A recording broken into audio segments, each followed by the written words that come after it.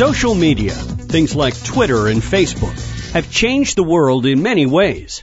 Among those, the empowerment of consumers, especially unhappy consumers. InfoTrack's Taryn McCall is here with a look. Taryn? Thanks, Chris.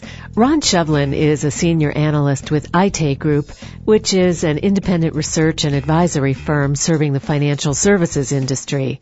Ron, we've seen it a number of times recently. A large company raises prices or dramatically changes their product, and then the complaints via Twitter and Facebook just go nuclear.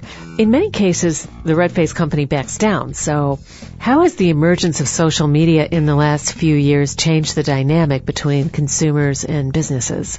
Social media has really become kind of a megaphone for consumers. Talking both Facebook and Twitter, the ability to post a message in Facebook or on Twitter and have that message seen by perhaps millions of people within hours is really unprecedented in the world of communications.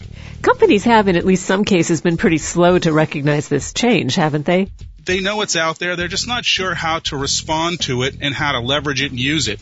In fact, many companies that I talk to, especially in the consumer marketing world and financial services world, try to use these tools more as megaphones for themselves and use them as marketing devices to get their messages out. But, people have been tuning out advertising messages for a long time and don't really want to turn to Facebook or Twitter to use it. So many of those efforts have really not been particularly successful. And now firms are using it looking towards Twitter in particular and Facebook to a large extent as perhaps as customer service platforms to hear complaints and issues and problems, but it's still very experimental. From a consumer standpoint, the fact that companies have not figured out how to leverage these new things isn't all bad, is it?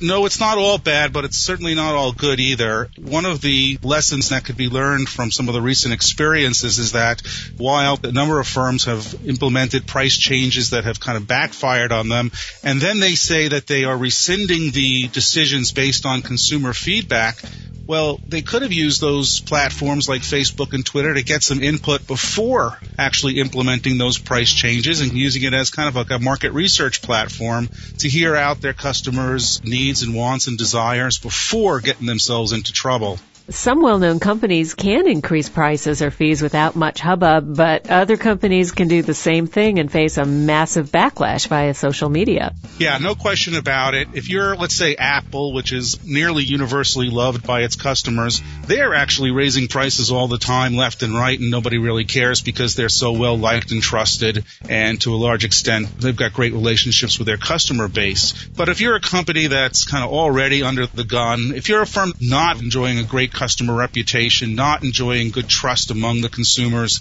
today, then you can expect this amplification or megaphone effect to happen. So, Ron, do you think this kind of online activism is here to stay? Is it a fad in some ways? I would say it's here to stay, but it will evolve and change. I think what happens here, and we'll see over a period of time, especially a long period of time, like 10, 15 years, is that today, we've got a lot of Gen Yers, folks in their mid to late 20s, maybe even early 30s, that have really come of age over the past couple of years. They've been real proponents of technology and social media. They're going to get married soon and start to have kids and be less social. It's the way it's always evolved. But there'll be a new generation that'll come in. So this will be around for a while, but we'll see people kind of grow in and out of it. And do you have any final words of advice for customers on how they can best use social media in dealing with companies? Consumers should definitely look to communicate with the firms they want to do business with using Twitter, because often the response times among Twitter representatives are faster than if you try calling in or email. So there's some benefit to trying to connect to firms on Twitter, especially as firms are looking to develop their reputations and not get a bad reputation through social media. Many are being very responsive through the communication, so they should look to Twitter and Facebook, because often, in addition to Twitter, many companies are offering consumers who become fans of their Facebook page discounts and things like that. So good opportunities, even if you're not a heavy social media user yourself in terms of tweeting or having a Facebook page, connecting with companies through social media channels like Twitter and Facebook may have some side benefits. Ron Shevlin is senior analyst with IT Group, which is an independent research and advisory firm based in Boston.